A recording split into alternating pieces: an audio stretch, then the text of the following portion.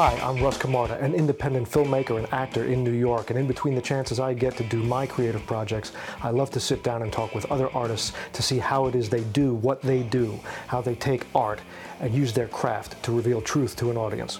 So in this series of conversations, you'll meet some people you may recognize, some people you won't recognize, but they're all independent artists, and we'll get in depth in a long-form conversation to see how it is they do what they do. Welcome to Art Craft Truth. This time on Art Craft Truth, we return to the world of music with guitar player Alex Nolan. Throughout her fantastic career, she's been the lead guitarist for various artists, including touring with Cyndi Lauper, playing for the Broadway show Jagged Little Pill. She's a contributing writer to Premier Guitar magazine, and she's also a fantastic guitar teacher. So she's going to educate me on the craft of guitar and what it's like to be a working sideman musician in the music industry. I hope you enjoy her as much as I've enjoyed talking to her. Alex Nolan. How are you? Hey, how you doing? Can you hear me? I can hear you, yes. Awesome. I was just testing my microphone. Can you hear me? Very well. All right. Yeah. Awesome. Cool. This is cool, Alex. Thank you so much for doing this. This is very... Thanks for having me. I love talking to musicians because I'm so far out of my depth. It's so fun. Are you not a musician at all? No, not a musician at all. I mean, I'm an actor and filmmaker and stuff, so I come from that world.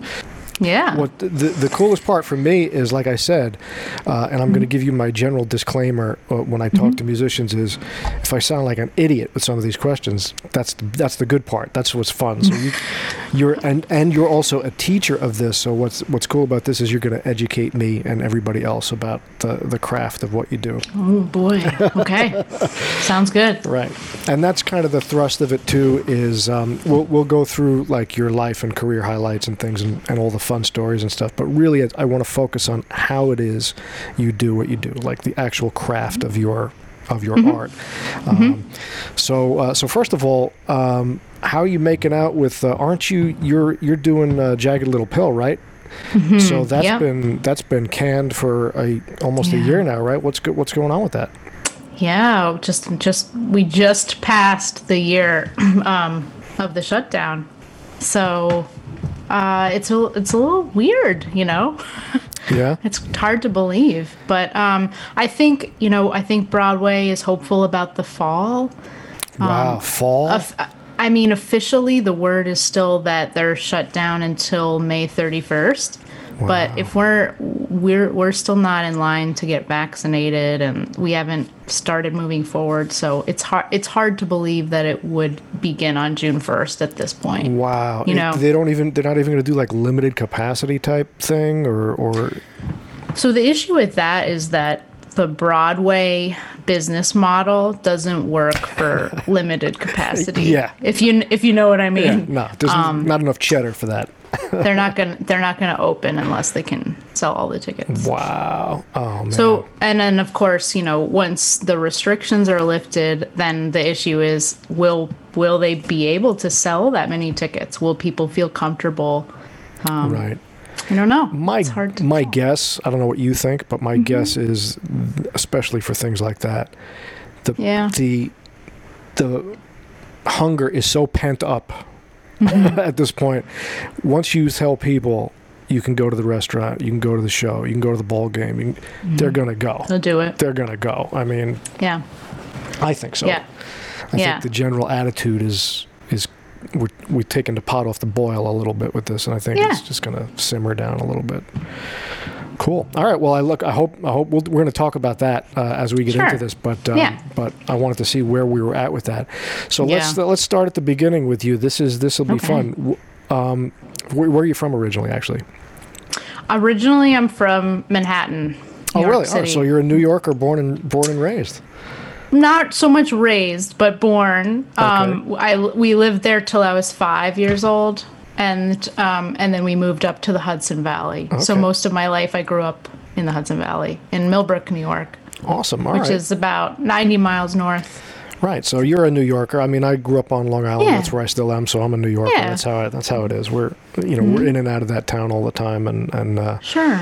So as a kid, were you always inclined? Were you always musically inclined? Did you want to do other things? Was art always part of your life?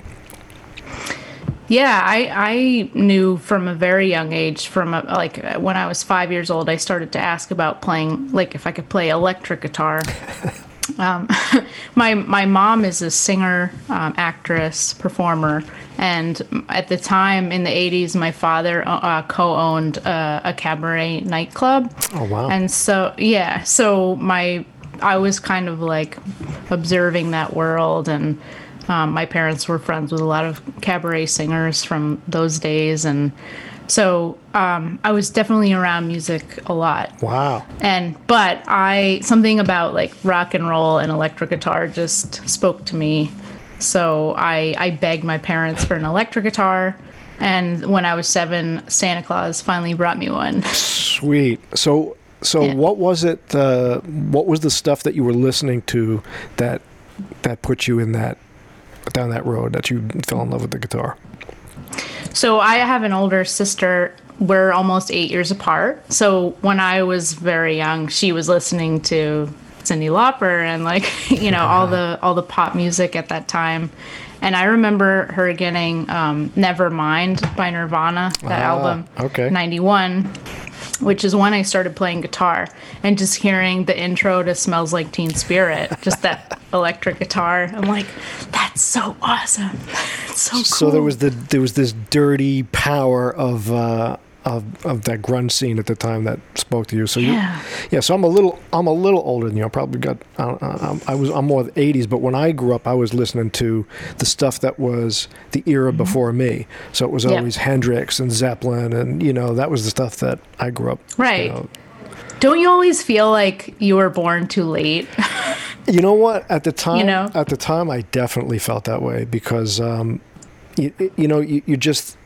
you're looking at although I mean, I loved all the stuff at the time, Van Halen and all that stuff of my high school era was great too. And then later on U2 and then, Radiohead and all that stuff as I grew into it. But at the time you're like long hair, denim jacket. You're like, I should have been born in '68, man. I should have been a teenager in '68. So yeah, that's cool. So I know. So was there, because they were in the arts, was there any hesitation to Santa Claus getting you that guitar, or were they excited about you doing it? There was no hesitation. I think they just, it was strange, I think, especially then for a little girl to want to play, I don't know, to like beg to play electric guitar. And they probably just wanted to make sure I was serious, Right. I imagine, they were super supportive of me playing music. I think it was just like, yeah. Why that? Why the electric guitar? Yeah, right. Don't you want to be a singer or something? Right. Yeah. Okay. Right. That's cool. Piano, maybe? Yeah. So did you find you had a facility for it right away? Like, was it hard to learn, or did you dive right into it? I would say I dove right into it. I started taking lessons about 6 months after I got the guitar, but even before then I was like pretending I already knew, carrying it around with me all around the house. Wow. And just like trying to play things by ear. Wow. And and you know what? I really wanted to do it, so I wasn't turned off by like my fingers hurting, or like nothing bothered me about the whole experience. Right. The love was the work, so you didn't have to. Yeah. So what was some of the first things you were learning and playing, right? Like were you like, oh, I gotta learn that Nirvana song, or like what were the things you wanted to do? Yeah, that was an early one. Yeah. I remember learning Hotel California pretty early on. That's great. Yeah. I think that was maybe the first solo I learned. Oh, really? Yeah, that's which cool. I'm like now, and I've taught that solo, and it's like it's really long too. Like you have to be. And there's two guitars harmonizing on there. Yeah, exactly. Right. Well, yeah. I've taught it many times to guitar students, and most people give up like somewhere in the middle just because like it's too long. Right. It's too much for the Eagles. The Eagles were good for that. You can say take it to the limit as many times as and they did. And they did. And they certainly did. Right. That's so cool. So what was the aspiration? Like you clearly you wanted, this was not You weren't doing chamber music. You wanted to rock out. So that's pretty Yeah. cool. So what was the aspiration eventually to find like-minded kids and get a band, or like how did you end up playing? That's a great question. I would have, oh, man, I would have loved to have other kids that were that young Right. that cared about it, or that like I like fantasized about having a band, you know, getting to play with other kids. But I went to a small school where like there were 15 kids in my class, Wow. and nobody, you know, like they thought it was cool, but nobody committed to it, like to taking an instrument. Or like some of my friends were like, oh yeah, I'm gonna get a drum set, and then they'd take like a couple weeks of worth of lessons, and that was it. So nobody took it seriously. And you know, at that age, it's I think it's hard to find kids that are you know. When do you? Is it not until you get like out of school and into you're going off to college kind of thing, or like when do you finally get to? What are you doing to play to satisfy yourself? Is it just oh yeah, well I was taking lessons, so I started taking lessons when I was, I guess, about 8, and every week, and then when I was 12, I also started taking drum lessons. Oh, yeah. So I did the two back to back every week at the local music store. That's so And yeah, it was fun. Yeah. And at that point, I thought that I wanted to do what I ended up doing, which was playing guitar for somebody, like being the guitarist in the band. Right. Not like I wasn't excited about like being the front person, or Right. so I knew who I was. I guess they say that, right? When Yeah. you're like really little, you really know who you are. It's true. So you didn't have any? Did you have like aspirations or thoughts of like being a songwriter? You know, or writing music? I did. You did. Okay. Yeah, I did, but not till like, you know, at some point people started telling me like, well, you should really do your own thing. And I think still now people are like, oh, but do you do your own thing? You know, it's always thought of as the, I don't know, the most, maybe, I don't want to say respectable, but you must want to do your own thing. Right. You know? Right. And so when I would say like 17, I started like, okay, I guess I can sing, and I'll write my own songs. And I recorded a 4-song EP when I was 18. Nice. And then, you know, for a few years there, then through college, I was studying guitar. I did go to school for guitar, but I was thinking that like, oh, I'm going to do my own thing. I'm going to have my own project and have a rock band, and it's going to be my name. Right. You know, it's interesting. I just interviewed last week a buddy of mine who's a jazz drummer. He's a jazz and rhythm and blues soul drummer with like the Dap Kings and other folks that he's worked with.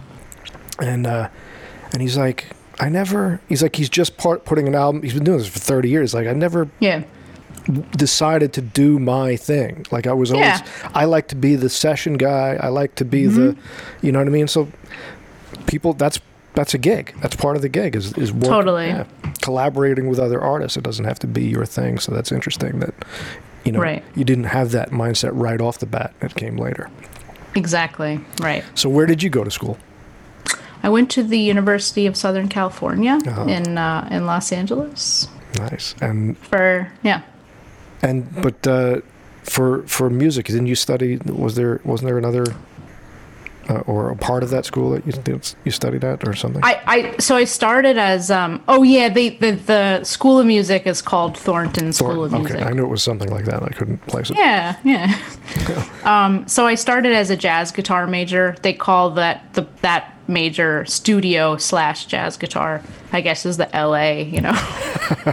The hip way of but so it was really cool, and it was mostly jazz, and but also part of what it takes to be a studio musician.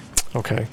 So I did that for 2 years, and then early in my junior year decided that you know, I had kind of decided that like, okay, but I'm not going to be a guitar player, so maybe I should actually focus on studying things that will be more useful to me if I do my own project. Okay. So I switched to music business.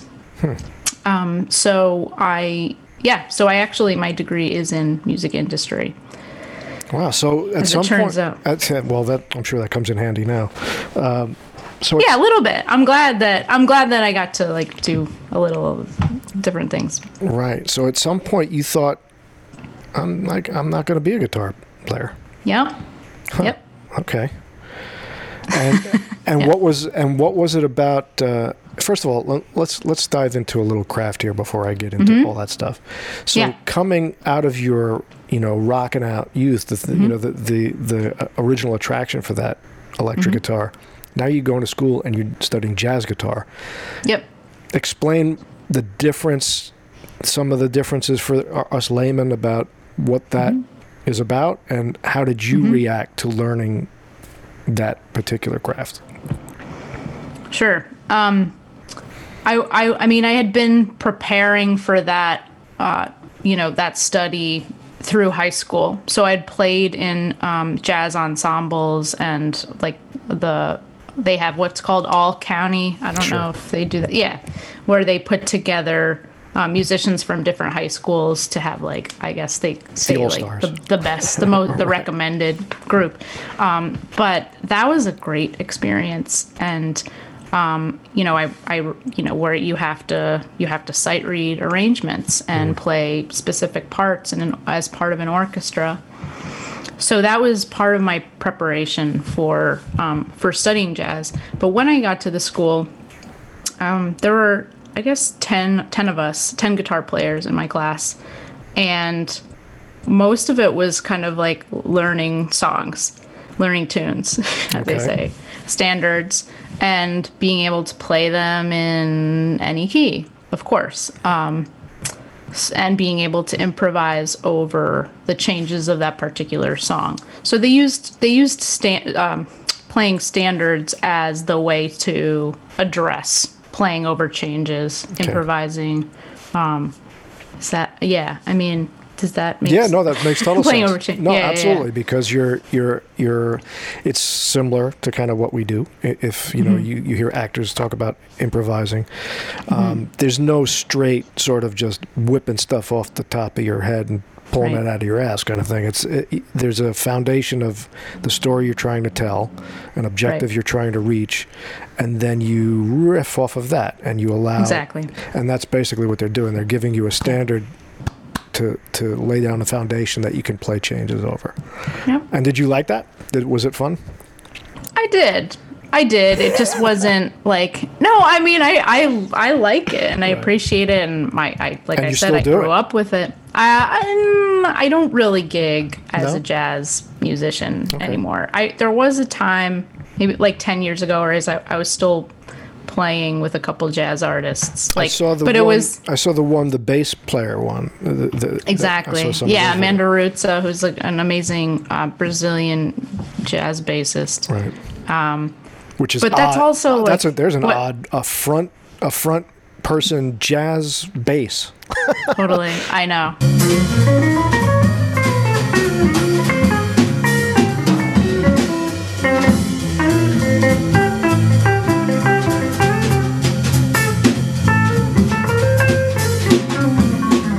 Never seen that before. I know.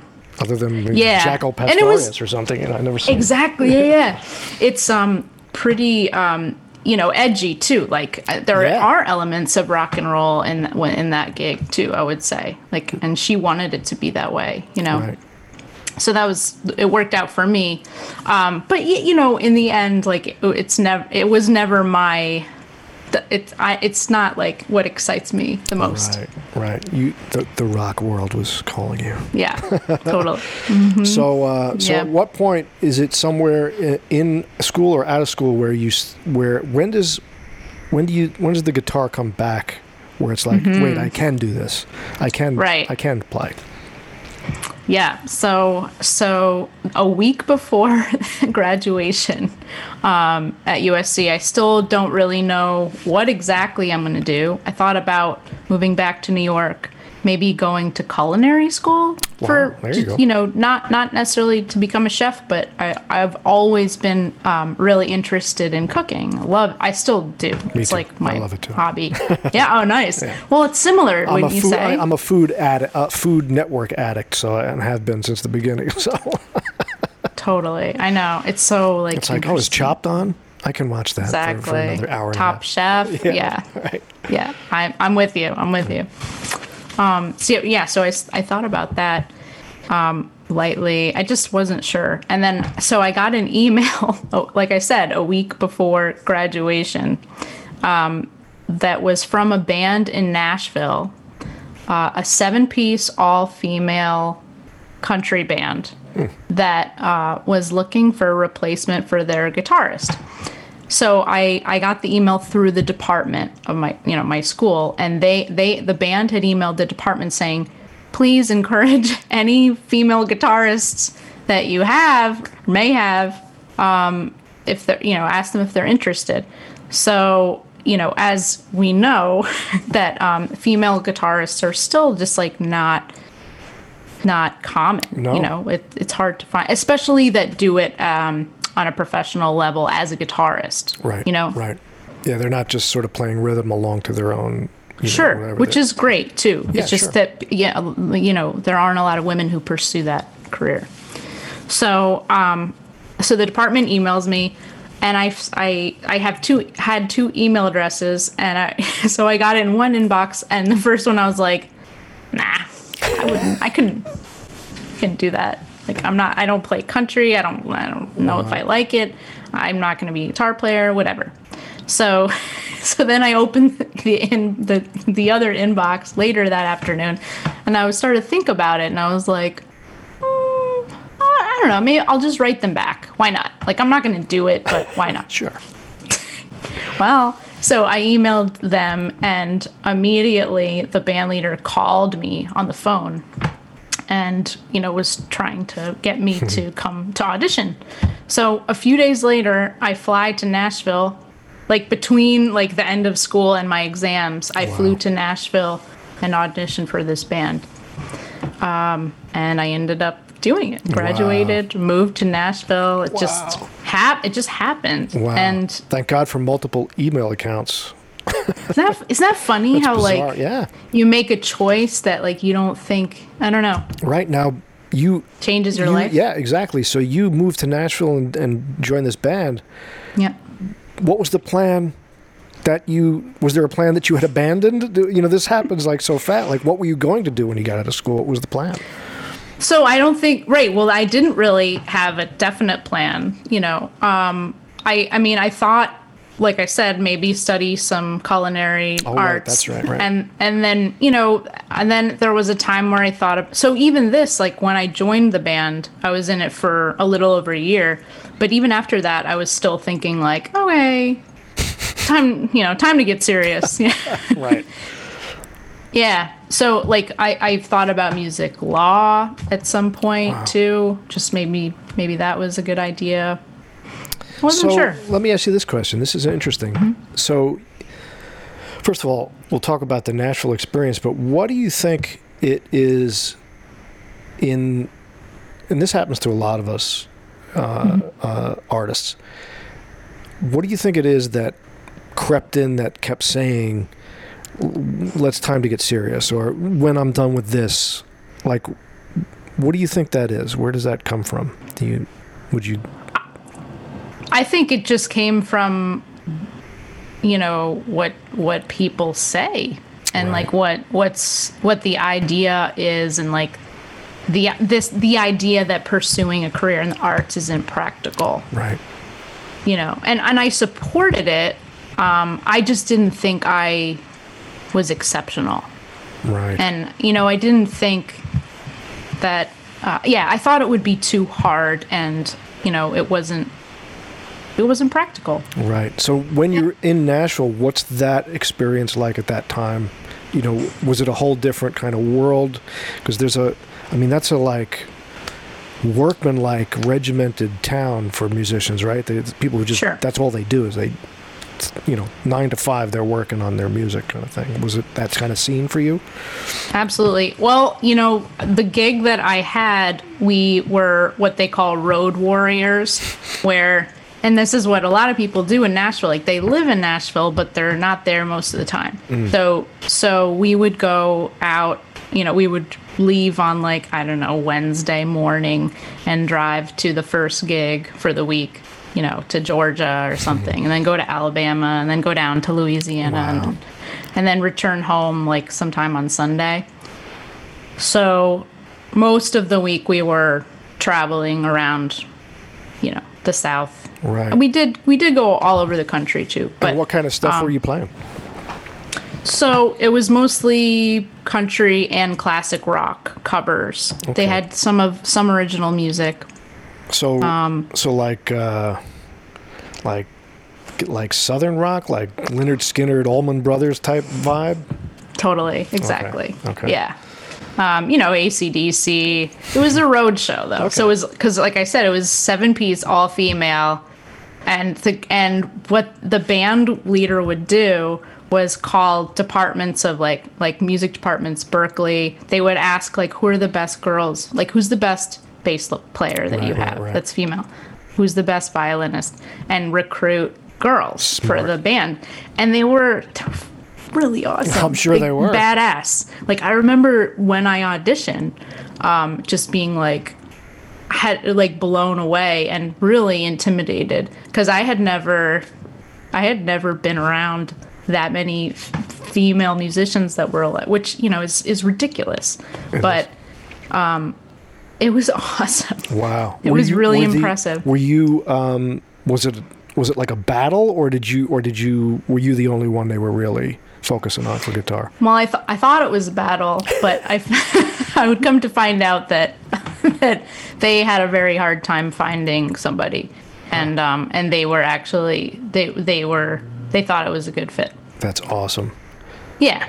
So it was great. It was awesome. But yeah, we would play Devil Went Down to Georgia, and Charlie and Daniels. the fiddle player would do a dance on a table. It was a really fun road show. And was they had a huge following. I mean, they still exist, actually. What was the name of the band?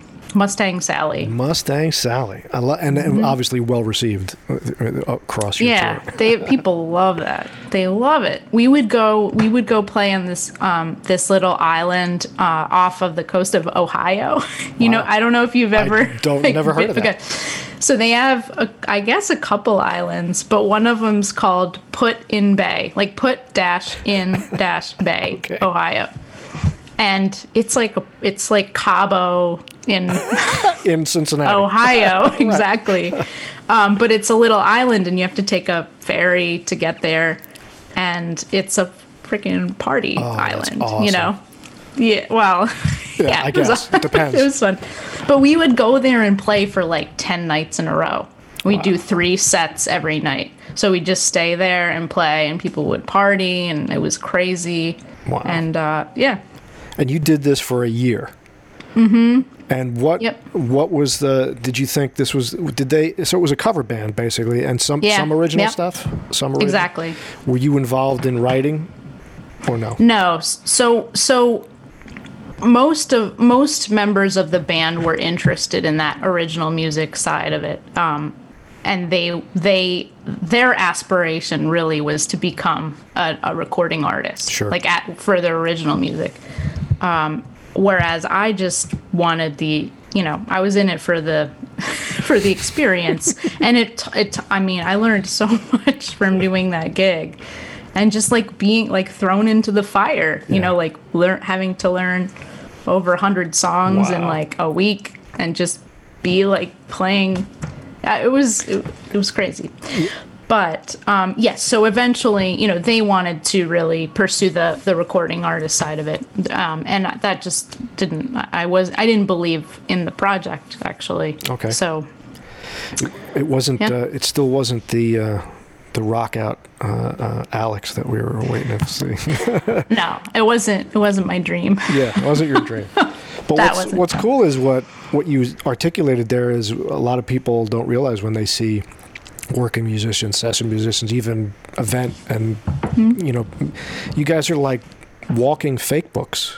The amount of songs that are in your head and in your hands is unbelievable. So that experience is invaluable, I would imagine, just doing all that Totally. stuff. And then you can do it in any key and anywhere with anybody, and that's incredibly valuable. So when you get out of that band, what was the next step for you? Where did you go? So at that point, I moved back to New York.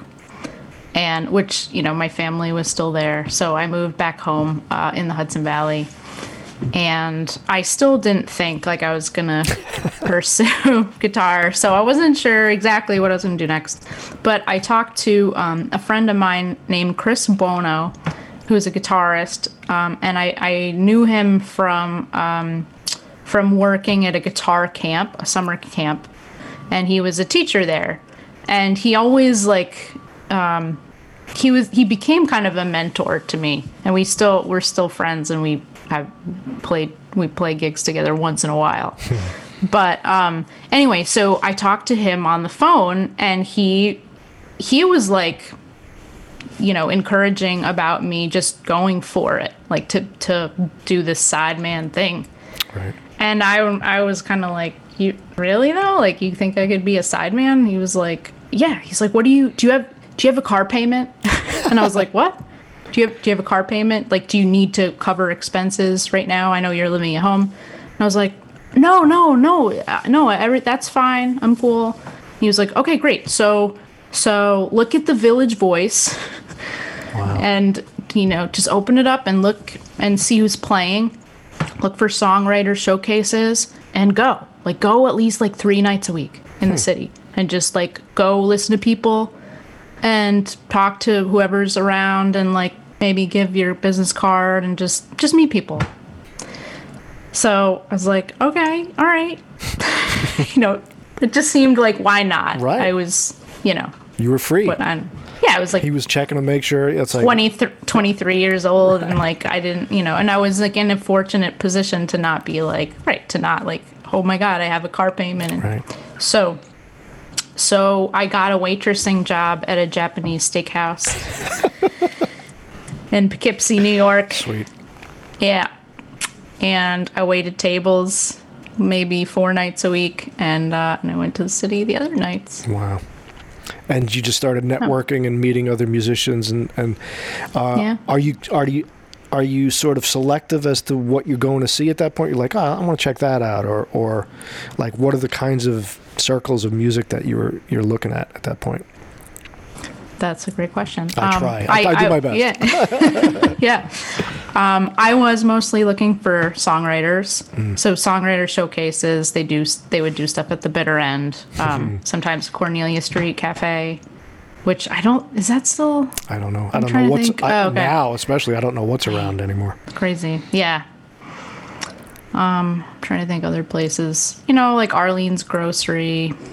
Okay. Yeah. Just mostly singer-songwriter showcases. And just listening and watching people do their thing, and then introducing yourself, kind of thing. That's just increasing your circles. So what's the first phone calls that come out of this? Like, who wants to jam with you? Who wants to play with you? So that, right. So a couple of people who I kind of met from going to that. One person was a songwriter who lived in Westchester County, which is, for those of you who, it's the county north, just outside of the city. And actually, that's where I live now. Okay, cool. Yeah. So this singer-songwriter told me, you know, there's a lot of, since you live in the Hudson Valley, like there's so many open jams in Westchester County. And, you know, I know this singer who runs a jam, and it would be great if I could see if she'll let you sit in and play some songs with the house band, as opposed to, just like being called in, like to jam with other people. So it kind of just stemmed like that. And he recommended like jams to check out in Westchester. So I started doing that, which was outside of the city and not necessarily so connected to the scene, I would say, and I came to learn. But I did meet a lot of musicians there, and started playing with bands in Westchester. that gave me the opportunity to perform a lot more, like in addition to like having been on the road, you know, and they were, you know, like just do like $100 gigs, right, like more often. So that was great. I met a guitar player named and singer named Greg Hoy, who I'm also still friends with, and he was the first person that hired me to play as part of like an original band in the city. And what was the kind of music you were doing? Rock. Rock, just straight up rock, yeah. Yeah, indie rock, yeah. Nice. Yeah, so he called me for, I'm trying to remember where the first gig I played with, I don't know, we played at Arlene's Grocery and some, you know, I know CBGB's wasn't there anymore, but R Bar and Crash Mansion, I don't know if they're still there now. The city's different now, you know, it's so crazy. So at this point, has it sunk into your head that, oh, okay, I guess I'm a guitar player? And it started to. I mean, it was still like a long way to go, like from trying, you know, like planting the seeds and just everything stemming from, you know, just meeting people here and there. Now, let me ask you this. I'm going to go off on a little tangent here before we get into, because you eventually end up, we're going to get you to Broadway. That's pretty exciting. And playing with Cyndi Lauper's band, and you did the Meredith Vieira TV show thing. So you've had you had some really fun gigs. But just as a tangent here for a second, did you have heroes? Like, were there guitar heroes that you had? Was it the Eddie Van Halens and Steve Vais and stuff of that era, or like who were your heroes? Sure. I mean, I was definitely a huge fan of Eddie Van Halen's, for sure.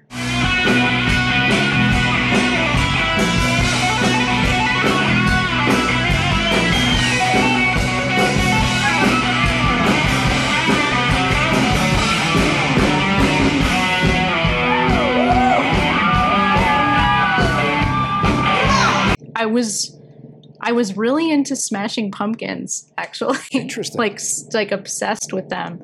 And Billy Corgan is actually like an amazing guitar player. And I think I read somewhere that you got to play with him at some point, right? I did, yeah. I did once. That's pretty neat. Yeah. Yeah.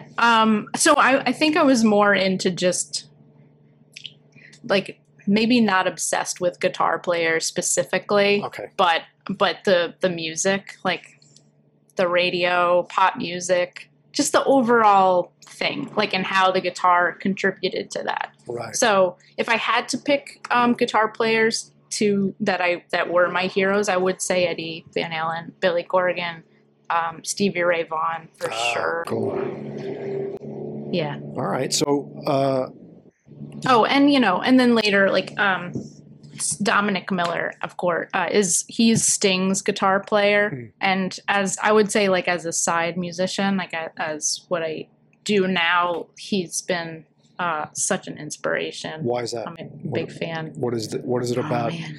I mean, just again for the moron that I am, give me the difference. No. Give me the difference between these types of characters. You know, absolutely, the Eddie Van Halen type stuff, and what you're talking about now with Sting's guitar. Sure.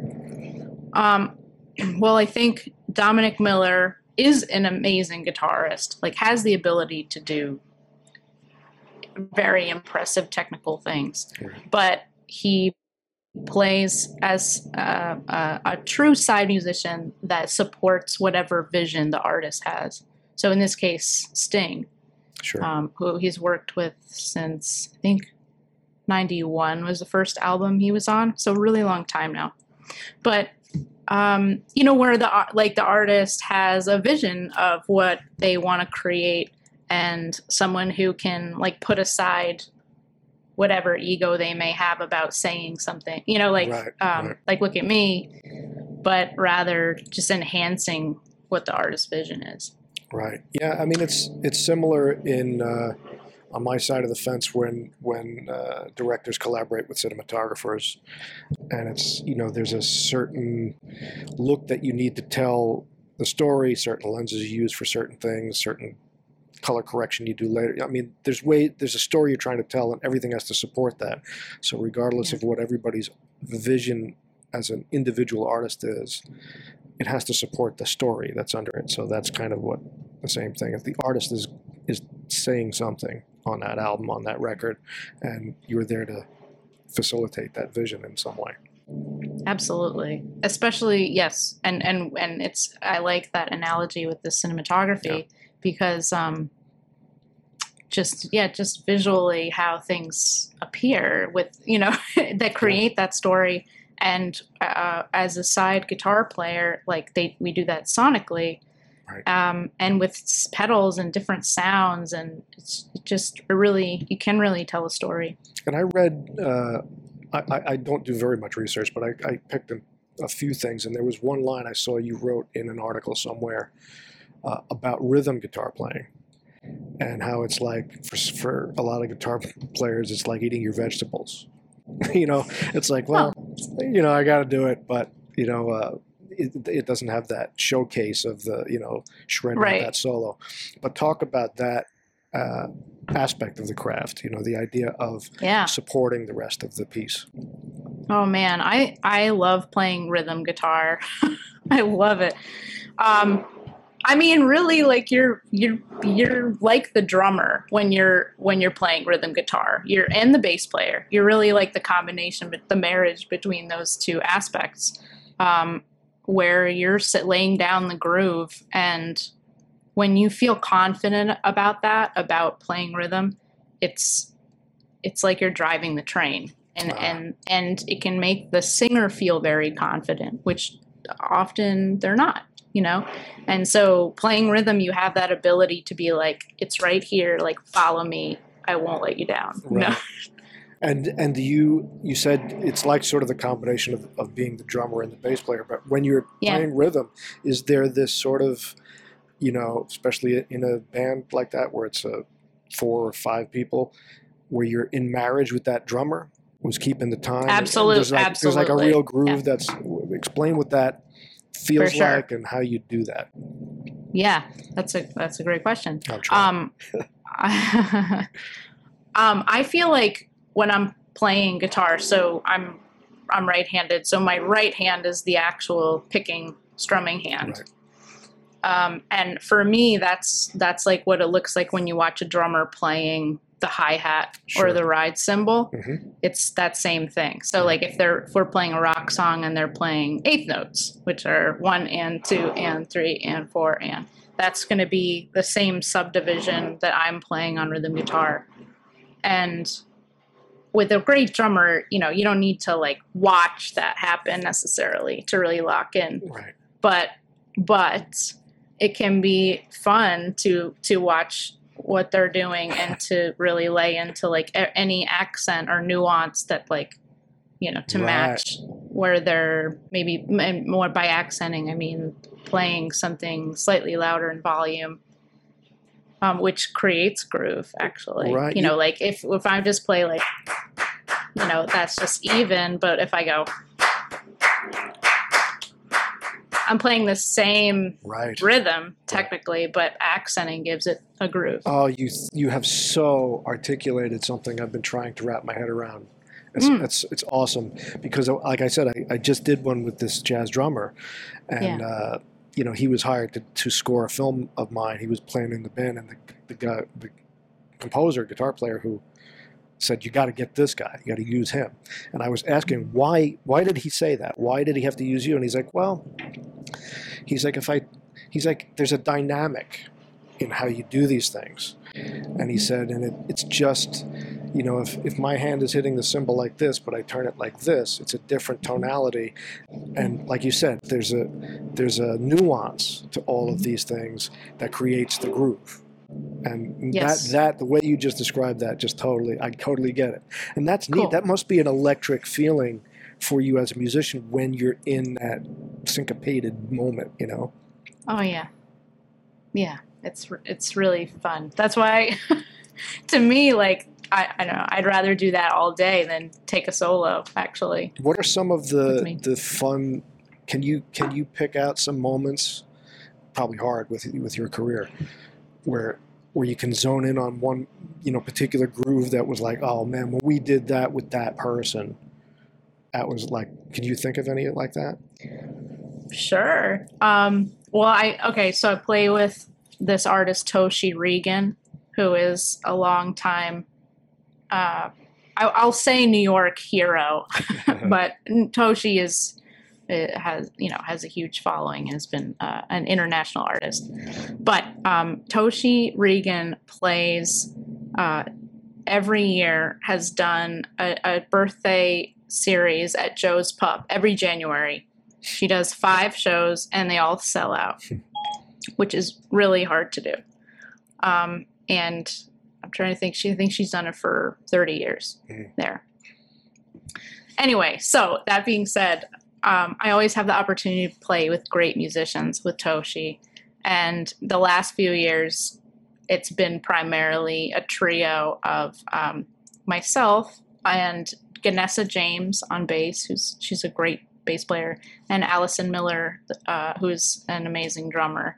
And I feel like we play a lot of grooves together in rehearsal, even like forget the performance, but just like when we're rehearsing, it's a special thing, like where we're just like you just grooving. Yeah, and we've played together so much that we really know each other, personally, but musically, Right. Now here's another. I heard just another little tangent I can go off on there, because there's two things. There's working together, and by the way, thank goodness the leaf blower guy decided to take a break. I'm sorry. I know. I was going to say something, but then I thought, it's okay. It's part of the it's the texture of where we live. I live on Long Island. I'm surprised they're not doing it outside my door too. So, that's what happens when the landscapers come around this time of year. Spring cleanup. Exactly. But don't worry about it. It's part of the fun. So there's working together, as musicians together, recording or rehearsing or jamming, but then you add the audience. Mm-hmm. And what does that do to the groove and the performance? Because you're not only in sync with the people on stage with you, but there's an energy of live theater that's happening there. Totally. It's exciting. Does it change the way you play? Does it influence the actual craft of what you're doing at the moment? Or are you locked in? Is there a fourth wall, or are you part of it? Yeah, I think that we are locked in, and there is that like nervous energy. Often, I'm sure that you as an actor feel this too, where sometimes like you do things that you wouldn't have and couldn't have planned. Right. And maybe you wouldn't have wanted to do like had you planned it. Right. But it's that, just that extra element of surprise. So feeling the nervous energy maybe from the audience and the in the moment aspect, where you may do some. Yeah, I'm trying to think of a more specific example. That's okay. But it's literally the truth of what the audience is bringing. They're bringing the live truth that's happening. So when you do something, it resonates with them and they react, and then produces, I would think, a reaction in you as well. You totally. You bend that note maybe just a little longer or something. I don't know. Exactly. No, yes, you're right. And sometimes you go for things out of that energy that you feel like, I've done that a lot. Like I want to go with that energy, and I do something that I feel doesn't work, like, okay, that was dumb or something. Right. But then sometimes I listen back to the recording. I'm like, oh, yeah. Well, it sounds real. It sounds right. Yeah, like I was with the audience. Yeah, maybe. The truth doesn't hide. It eventually finds you somewhere on stage and with the audience. What's some of the biggest audiences you've gotten to play in front of, and what's that vibe like? The biggest, there it is. Yeah. Well, That's all right. The biggest audience that I've gotten to play with, and I'm sure will ever play for, it was the Women's March on Washington in 2017. Wow. Yeah. So you're talking. I think they say that was like the biggest gathering. They say of people ever, and they think it was. Where were you situated? Like, where did you play? So I played in the house band on the main stage. I was standing on the stage the whole time. Wow. So like if you see, Ashley Judd's "I'm a Nasty Woman" speech, you see my face right behind her. That's so I was there. But yeah, on the mall, there was, I don't know, they don't know how many people were there, but at least 500,000, anywhere between that and 1 million. Holy shit. So when it's just as far as you can see. So when you walk out onto that and strap that thing on your shoulder, it's like, what the like, what is this? Holy shit. Yeah. It's incredible. It was crazy. Yeah. Actually, we didn't know how big it was going to be. Right. And it wasn't quite like that because we got there very early. It was like 6 a.m. Okay. And sound checked and played like right away. Right. And as the day went on, it became bigger and bigger and more people came in. And then I was getting texts from friends and family like, I'm watching you on CNN right now. And I was like, what? Like, we didn't even know that it was going to be an event that was on every channel. And wow. I had no idea. And can you feel it the same way? Because is the distance between you and that humongous crowd too great? Like, are they close or? Like, I don't know. Yeah. I mean, I could feel it. You could feel it, sure. Especially like what it was. And it was really incredible feeling. And what were some of the things that you played that rocked the crowd? Yeah. I played a song with the Indigo Girls, among other things. A song called Go, which was a lot of fun. Mm. We played a song with Janelle Monáe. And I actually played a drum on that song because it was percussive and not so, there wasn't like harmony. Right. So that was really exciting too. Awesome. Man. Oh, Alicia Keys. We play. I'm like, I feel like I'm forgetting somebody important. Yeah. We played part of Girl on Fire. Mm. So we played the chorus with her, which was very cool. And are you thinking in something like that, like visions of Woodstock come through your head? Are you like, no? Are you like, holy shit, this is my? No. No, you're not thinking that. Woodstock. No. I mean, that was huge. You're seeing 500,000 people. Oh, of course it was huge. Yeah. No. I mean, wow. I don't know. It didn't feel like that. Wow. Well, the vibe obviously a little different, but the crowd size was pretty amazing.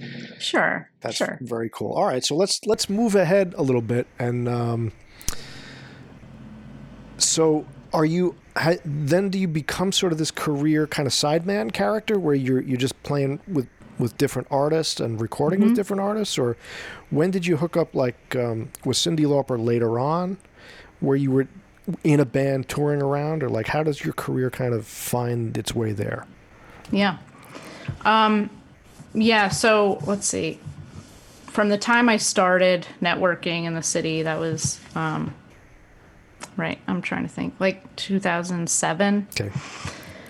I did a couple things between that time and now. I'm trying to think. In 2008, I played with someone contacted me about like YouTube videos and said, "We want you to play with this young country artist and double as a chaperone because she's a teenager." Aww. So I did that for 18 months. So that was a thing where I flew. I was still living in New York, but I would fly about every week to like Seattle, let's say. And then we would go and perform at the radio stations in Seattle for the program directors. Right. And where they were trying to promote her single, sure, basically. So we would do that, take them out to lunch, We do a few radio stations, and then I'd fly home. So then we'd go to, like, Southern California and do, like, the round there. So were you like, all right, what qualifications do I need to be a chaperone? It's like, I can play guitar, but I don't know about the chaperone part, man.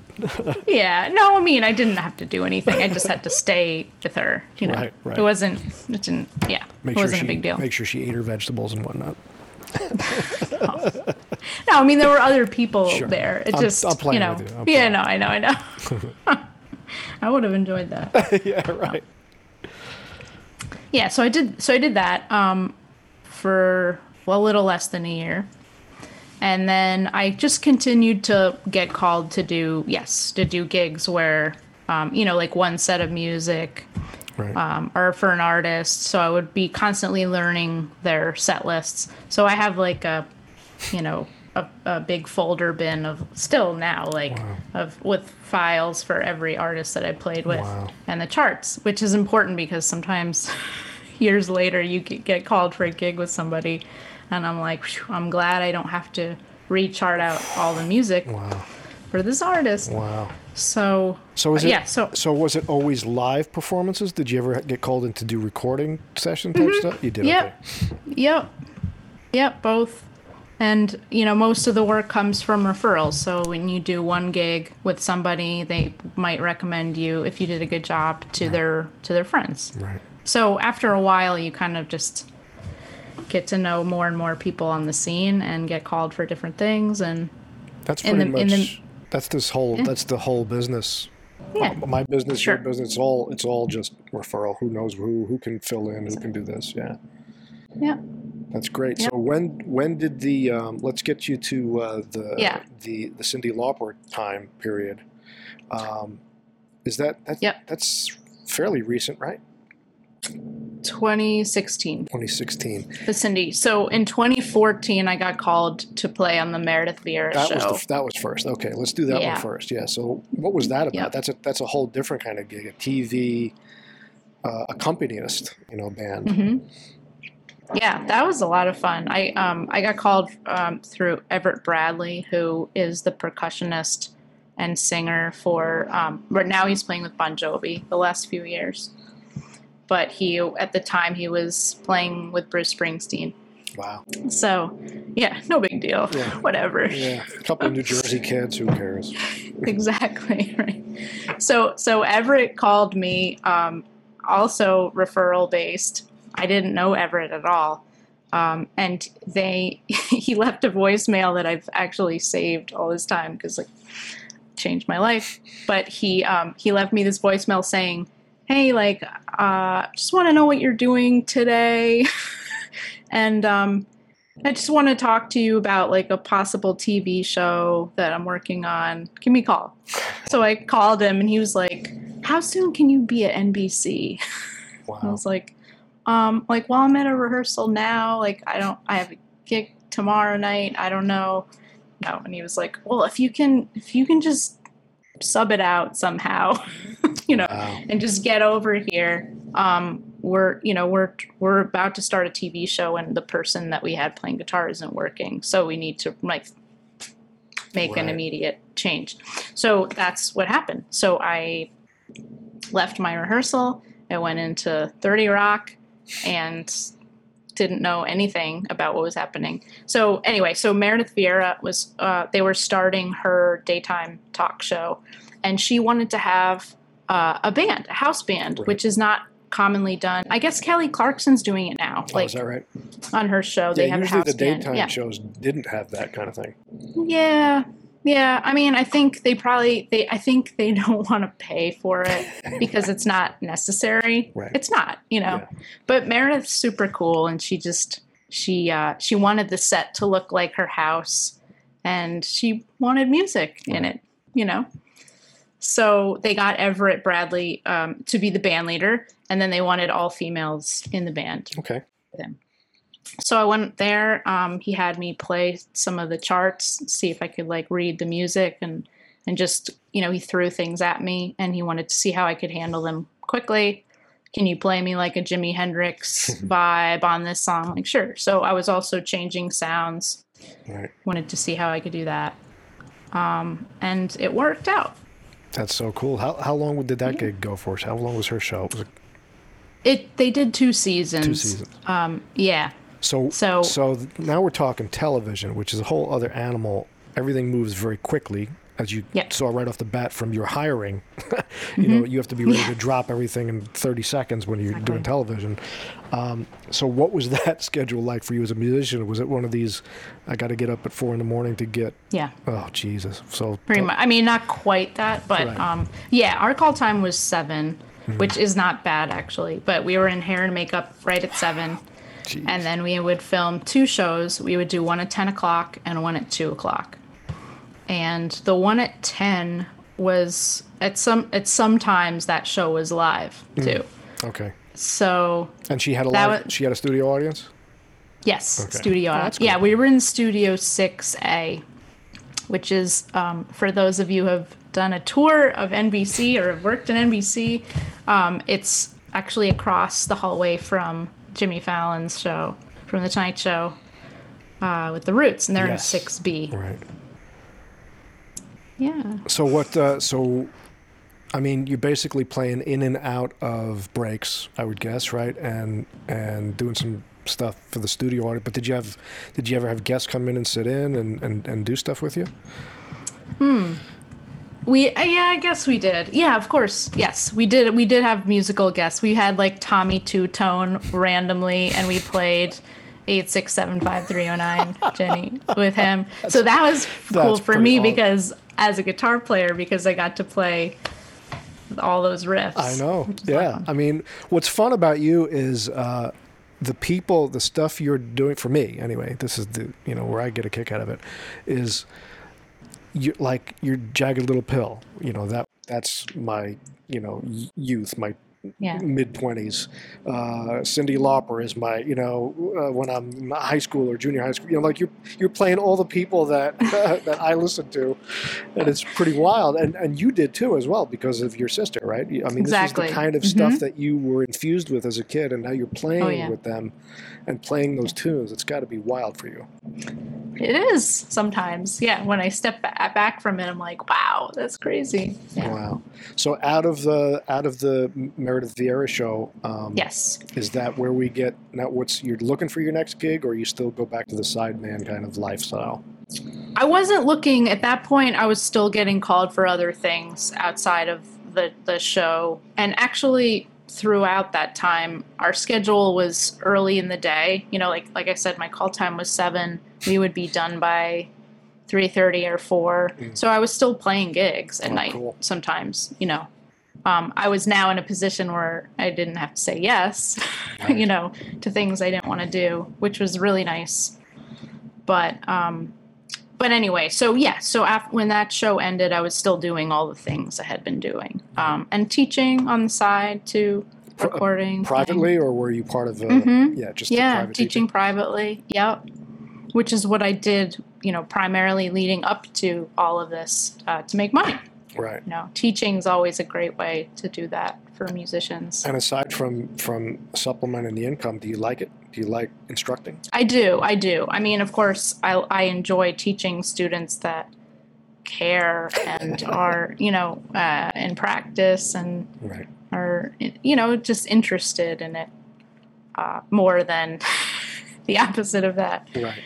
But yeah, I do. It's rewarding. I taught acting very briefly for a while. I had a little studio for a while where I could only do adults because I just can't teach children. It's a whole other thing with acting. It becomes more improvisational games and things with kids, and I don't deal with children, so okay. I was just never good with them. So I taught adults, but I loved it because, like you said, when there's a passion, when they really want to explore something, there's something great about seeing where the light is off, where they don't get it, and then the light comes on, and they do get it.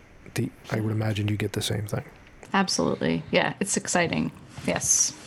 Yep. So for you, what does that materialize? What does that look like? Is it, some chord progression or some, they go home and learn a song and come back and play it for, what does that look like for you? It can be. I feel like seeing the light bulb go off happens a lot in just understanding concepts. Sometimes it's like little music theory stuff, like building a major scale or just little fundamentals. But a lot of guitar players don't connect that with physically playing.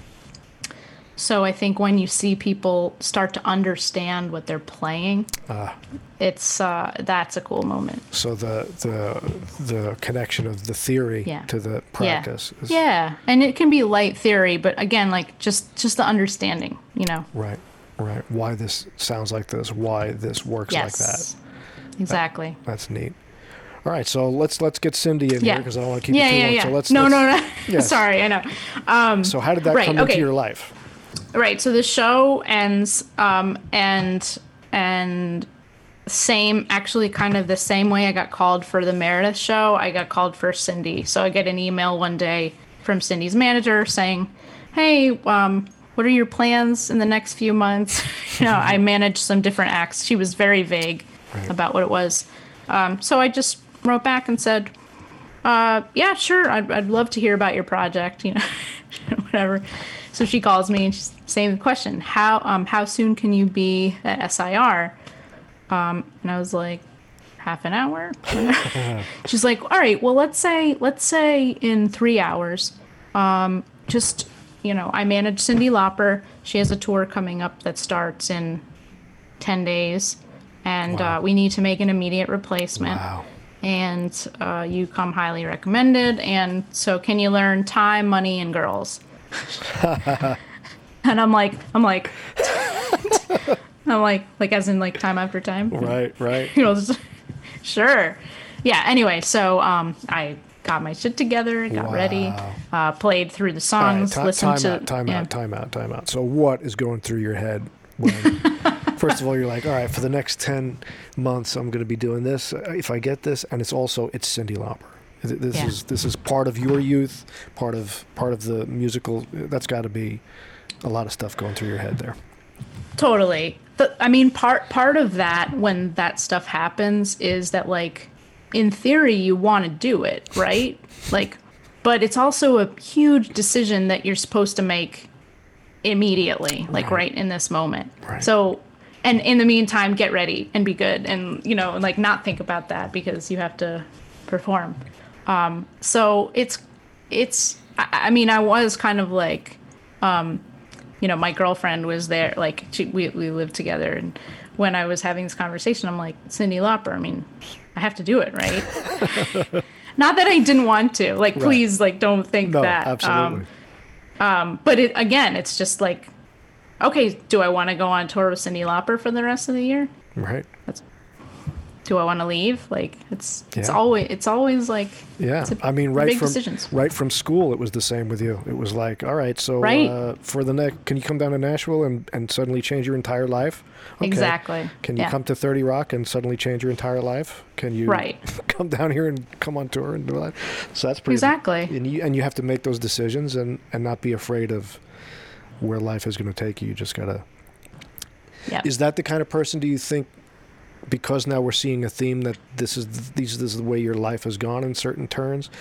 Did you see yourself that way? Do you think of yourself that way, where it's like you're quick to kind of jump off that branch? No, I don't think no, I'm not. I which is probably good, because if I had the opportunity to think about it more and just like, and really plan it, I'm like methodical and I like preparation and I don't like, so maybe being forced to do it was the best thing, because maybe I wouldn't have done certain things, So when you go down there to audition, are you auditioning with her and her band, or how's that work? Yep. Yeah, so they were actually in a rehearsal already. So same thing, kind of like when I went to NBC, just like, okay, just put your stuff here and let's play. Wow. So I played through time after time, Girls Just Want to Have Fun, and Money Changes Everything with the band. She didn't sing. I met her and then she left the room. Sure. And I played for them. And then Bill Whitman, who is their bass player, musical director, and he's Cindy's engineer. He recorded She's So Unusual. So he's worked with her for a very long time and been heavily involved in most things that she's done. Wow. So he was teaching me all the parts because he was there when they recorded them. Sure. And, so so those songs he was happy with those, and then he continued to teach me the rest of the set for their tour. So, and then they were like, do you have a passport? It was just like moving really quickly. Wow. So it was kind of in at that point, So once you get in and now you're part of the band for this tour. Yeah. I mean, I'm curious. I mean, are you learning things about yourself, about music, about that level of artist? I mean, is it a new kind of experience for you? That's a good question too. I mean, I would say it was a familiar feeling in that initially you have to focus so much just to learn the role, right? Like Right. for like being an actor, like I'm sure. Where I was just kind of thrown into the situation, and now I have to learn all of this music and like learn how to do it well, and just you're so highly focused that you kind of can't think about Right. anything else for a little bit, Right. which is nice. Yeah. Yeah. You got a job to do, and you want to do it at a high level that is expected. Yeah. But as you go on, anyway, as you right. become friendly and you're working together and collaborating, it must be interesting to see that perspective. Absolutely. Like, did Yes. Cindy's experience as an artist give you any stuff? Like, did you learn things about that whole scene, Yeah, absolutely. One thing that Cindy does that's beautiful is that she wants things to be a little different. We of course we learn the songs, and in general we do them in a certain way, but she always wants that element of surprise, like always that nervous energy. She likes moments of silence where you feel uncomfortable. She's a true artist. That's great. So it's still exciting, and it can be frustrating as someone who, likes to prepare and do all those things. But I've definitely learned a lot from her in that regard.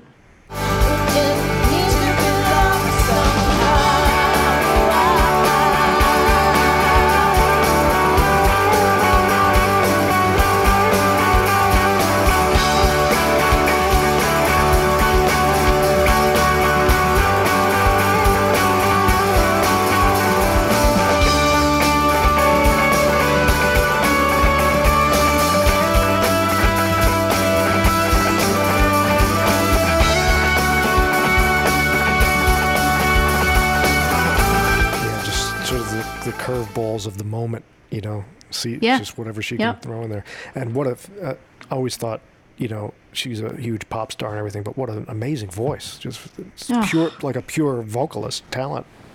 Incredible. She still like she blows me away like every time. And she works her ass off. She still takes vocal lessons and does, full warm-ups all the time, and she works her ass off. Yeah. That's what people don't see, know? Yeah, and I would imagine that you know a lot about that yourself, as there's, the discipline to know all the things you're not just getting up there and strumming a couple of chords. It's, there's such hard work that's gone into crafting what you know how to do. Sure. Mm-hmm. And people don't see that. Right. And they should. Right. They don't realize how much work artists put into the actual craft to produce the art.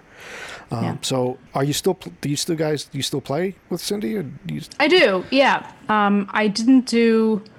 They went on a tour to Japan when Jagged Little Pill was starting, and so I wasn't able to do that. But I've done. I think that was the last tour. That was the last tour she's done.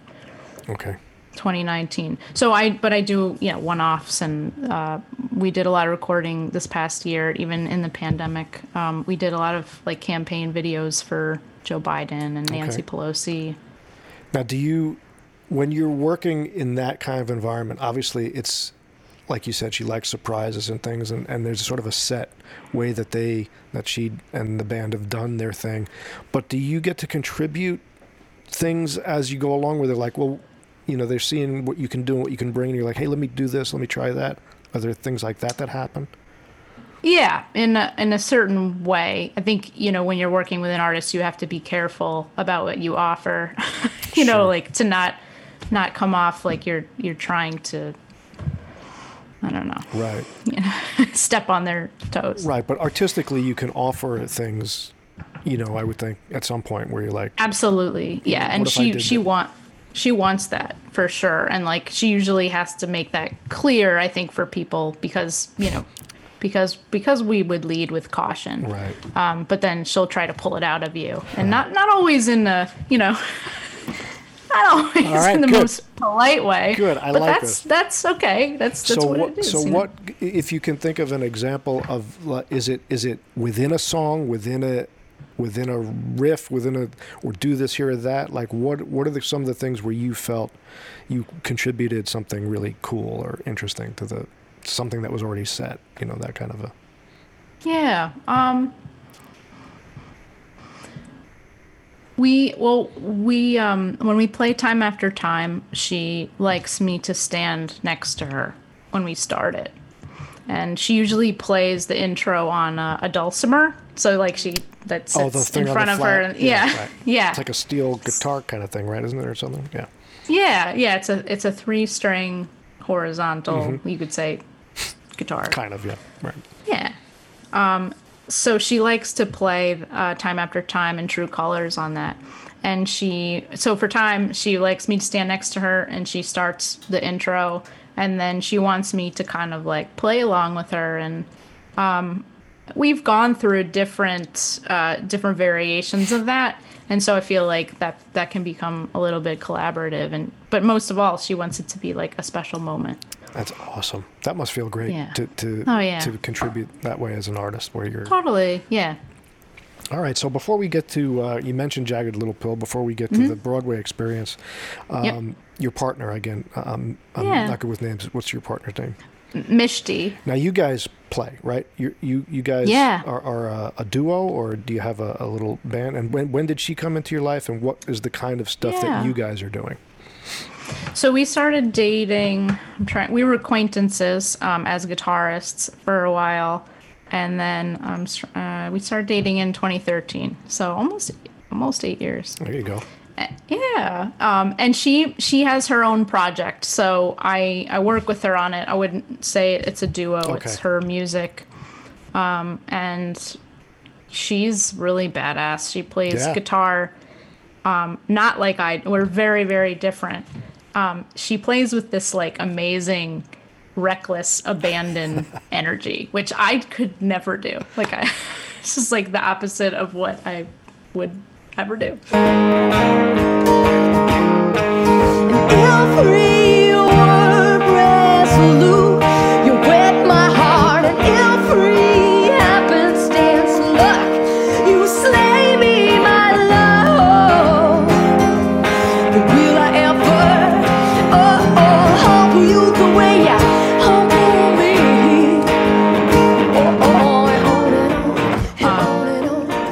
So that's really cool. And I've been, when we record her music, I've been producing it and, helping arrange the songs. Okay. And, is she writing music and lyrics, or are you writing with her? I mean, how does it work when a producer, musician works with a singer-songwriter like that? How do you guys do it? In our case, a lot of these songs she had written before. And some of the newer ones, she has like ideas for like a verse and a chorus, and I would say I help her arrange it. So I would call myself more of an editor than a co-writer. Right. Yeah. Sometimes I'll take like, this is a great idea, but let's make the chords a little bit different here.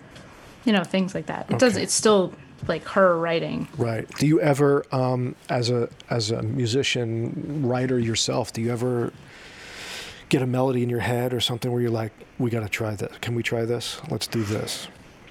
I would say I'm not. I mean, that doesn't come as naturally to me. I feel, I would say I feel more, it's clearer. Is that a word? Is it more clear? You could use either one with me. Yeah. Like I said, I'm a total moron, so it works. Either one will play fine on my show. It's a lot more clear to me to revise that creativity than pull it out of thin air. Got it. That's, which I think is a lot of why I feel more called to work as a side musician and help do that, like create that vision, then come up with it. Right. Yeah, I fall somewhere in between because I do write, and I've written screenplays, and I've written things, and I write poetry and things like that. Wow. But the gig is the acting. That's the fun one. The hard work is the writing and the creating and the filmmaking stuff. But if you give me the script and I just have to bring life to it, that's a lot more fun because it's I just have to find the truth in that. I don't have to pull it out of nowhere. Yeah, I'm with you. Right. I know for some people that's not the case. Well, for some people, I envy the ones where it just spills it, where they can't not do it. It's incredible. Yep. I had John Hampson on here as the guy from 9 Days, the singer-songwriter from 9 Days who had that one hit. Story of a Girl. Story of a Girl. And he's like that, where he talked about how that song came and how the music comes to him. Like it's words and melodies all at the same time. Like, how does that even, how do you...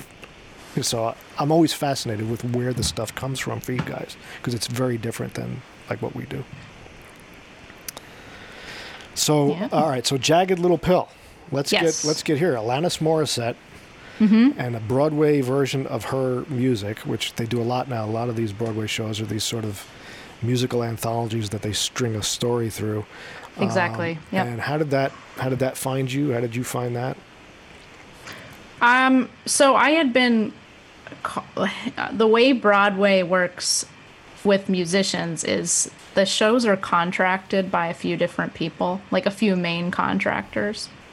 I'm not sure if I guess that's probably like casting people. Right. I'm trying. Yeah. Yeah. I don't know how it relates, but yeah, I don't know anything about the music part of Broadway. I don't know. So. Okay. Yeah. All right. Yeah. So basically they know when they're going to do a show, they know that they're the instrumentation, and then a contractor is a person that handles the hiring of the musicians.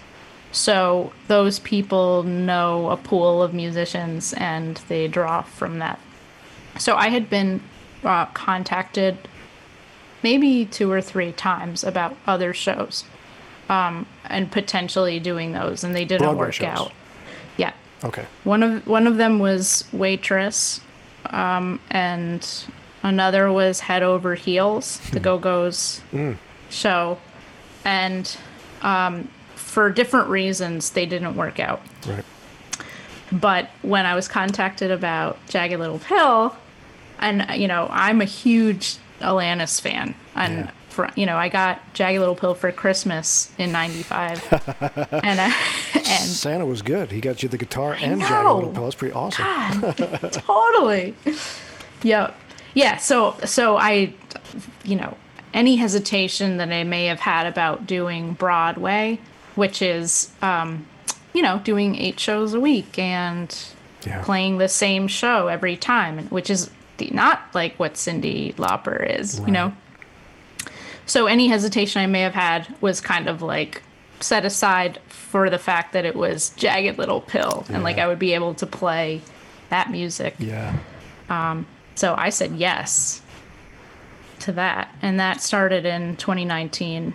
And the end of 2019. You guys are, I think you're on stage, right? Yes. Like you're in the show. You are the show. Yes. You're on it. That's pretty cool. Yeah. I mean, not through the whole show, but we're on 2 moving platforms that are on the side of the stage. Half of the band is on one platform and the other half. And then sometimes we come together and sometimes. So we're also moving, which is a little disorienting. It's like trying to do a dinner theater in a restaurant that turns around and around. Yeah, exactly. Yeah. Does that sound fun? Yeah. Oh, yeah. It sounds like a blast. It sounds like a trip to the side of the ship, to puke over the side. Exactly. So when you get, first of all, this is an interesting experience. What is the first days of rehearsal like for a Broadway gig like that? Like, is it, there are the actors and here are is it 2 different worlds, or how are you working together? How does that work? Yeah. For this particular show, for me, it was a different world. And it still is, actually, because I think it comes down to budget reasons, but they can't have the whole band rehearse with the show most of the time. So my first rehearsal was like, I don't know, a week before the first preview. Like I hadn't even like, wow. I didn't know what the show was about. I didn't know anything. So they only have like a few people rehearse with the cast, outside of, Right. Yeah, normally. So that's common. And then, so I started rehearsing with them and then started to see some of the scenes and I was like, oh, wow, this is heavy. This is a heavy show. Right. Yeah. So what's interesting is because you're a fan, right? Yeah. And you started, what do you say, like how many days before previews where you got into rehearsal? I mean, I feel like it was a week. Maybe it was 10 days before previews. So 10 days and you're a fan of the album to begin with. Yeah. The arrangements have to be different, right? It's got to be it's like, this isn't really Jagged Little Pill. These are the songs, but what was that like for you to see that and adapt to the different kind of arrangement of these tunes? Yeah, I mean, some things are much like the original recording. For instance, if you're very familiar with the album, then the whole album. Not the whole album. I mean, I like Alanis, but I don't remember all the songs on that album.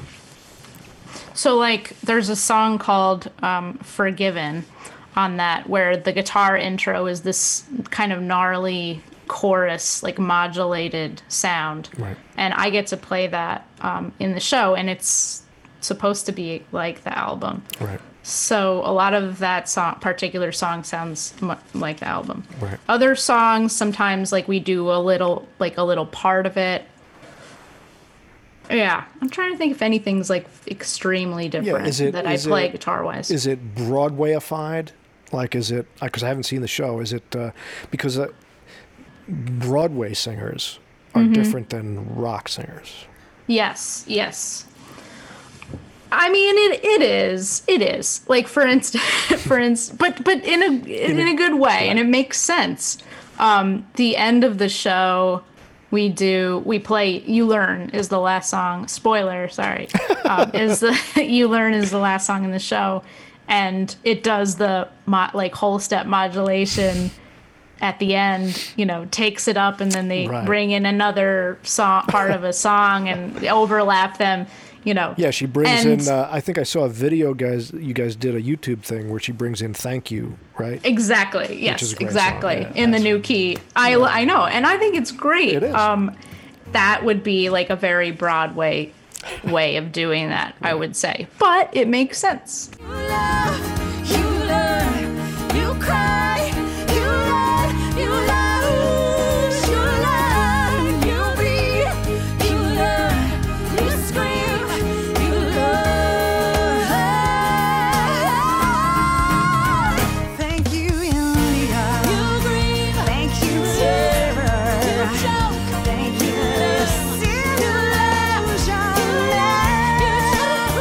Thank you, frailty. Thank you, consequence. Thank you, silence.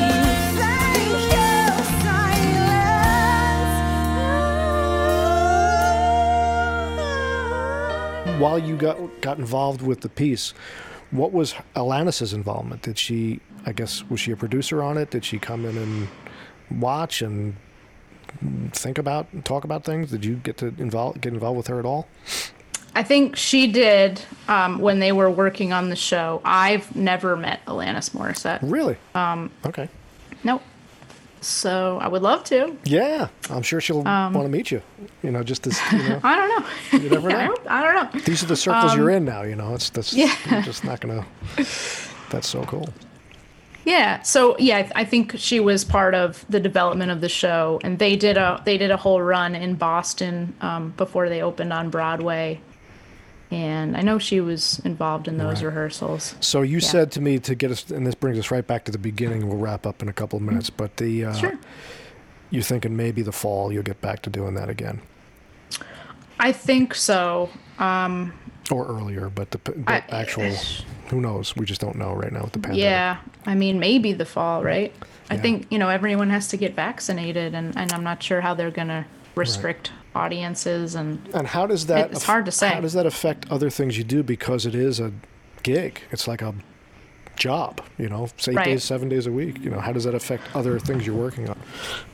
Right. Well, one nice incentive, for musicians to work on Broadway is that after there's an initial lock-in period, which means that when you start a show, I think you have to do 6 weeks of all of the shows. So meaning that you can't be absent. You can't have like sub out, as we call it, have another musician play the show. After that time, you can sub out 50% of the time. Sweet. and keep your chair. So that's why a lot of musicians like having that Broadway gig, because it's there. It's like something that you can always do. That's a great gig. Yeah. That is a great gig. I didn't realize that. That's awesome. Mm-hmm. So then you can, if something comes up, you can kind of go you can record here, or you can play a gig exactly. there. That's very cool. Yep. So anything, just last couple of things, anything out once we clear out of the, first of all, the pandemic has probably been, it's been difficult for all of us in so many ways. I had this COVID thing a year ago, so that was a disaster. So it was just awful. But at the same time, we also, I assume you're like me, where we've gotten to kind of be at home and adjust and work on things and work on stuff that we didn't get to. Has that been your experience as well, where you can work on? Totally. Yeah, I've loved doing recordings for people at home, actually, which I would do some of anyway, but now it's been a lot more. I don't know. I think that's a good way of putting it. Like, we've definitely gotten used to this rhythm. Right. And hopefully we can, find a way to combine both. Maybe, right? And not be so overextend ourselves when we go back. True. And there is something that about the human to human experience that we can't lose, that I don't want. Sure. I hope that this doesn't become such a convenience that we forget that there is that synergy when you play with people there, or you act with people there, or whatever it is. There is something that we don't want to lose with that. So when we get out of this, is there anything you got going on? Anything besides Jagged Little Pill that maybe is looking lined up? Well, I'm actually working on the new Michael Jackson musical, which was supposed to be open. It was supposed to open a year ago, actually, almost. In the last summer. So I was going to move to that show, and I'm still planning to do that. So that is now supposed to open in February. Okay. All right. Yeah. So you get to do a little Eddie Van Halen in there, right? Exactly. That's, what was it, Billie Jean or Beat It, or one of those that Beat It. Yep. Right. All right. So last little thing before I let you go, let's just talk about, because you are a teacher, and you do get to help inspire and impart knowledge, musical craft. Mm-hmm. What do you tell the young artist who has that passion you had, where they're carrying their guitar around even they don't know how to play it, and they're walking around their house with it? And like, what is the advice you'd give to them about art, about craft? About art and craft. Wow. I would say to really follow the music that speaks to you. But also not be afraid to put yourself out of your comfort zone. There's a lot to be learned from jazz. Like for me, going to school for jazz, and there's a lot to learn from things outside of what you love. However, I guess I'm saying like the marriage of those two things is beautiful. To be able to study other arts within your craft, but stay true and don't be afraid to follow the genre, let's say, or path that you knew in the first place, that you love. And at this point in your life, what are the things that are inspiring you, or that you're listening to? Has that changed?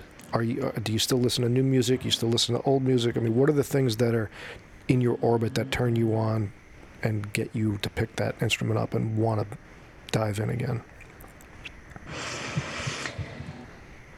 I mean, I would say that I don't search for music anymore. I would say that, like, having done this professionally over the years, I'm not necessarily the music lover that that some of my friends are that aren't professional musicians. You know, I would say I'm that way with food, with cooking, and that is like something that inspires me and interests me constantly.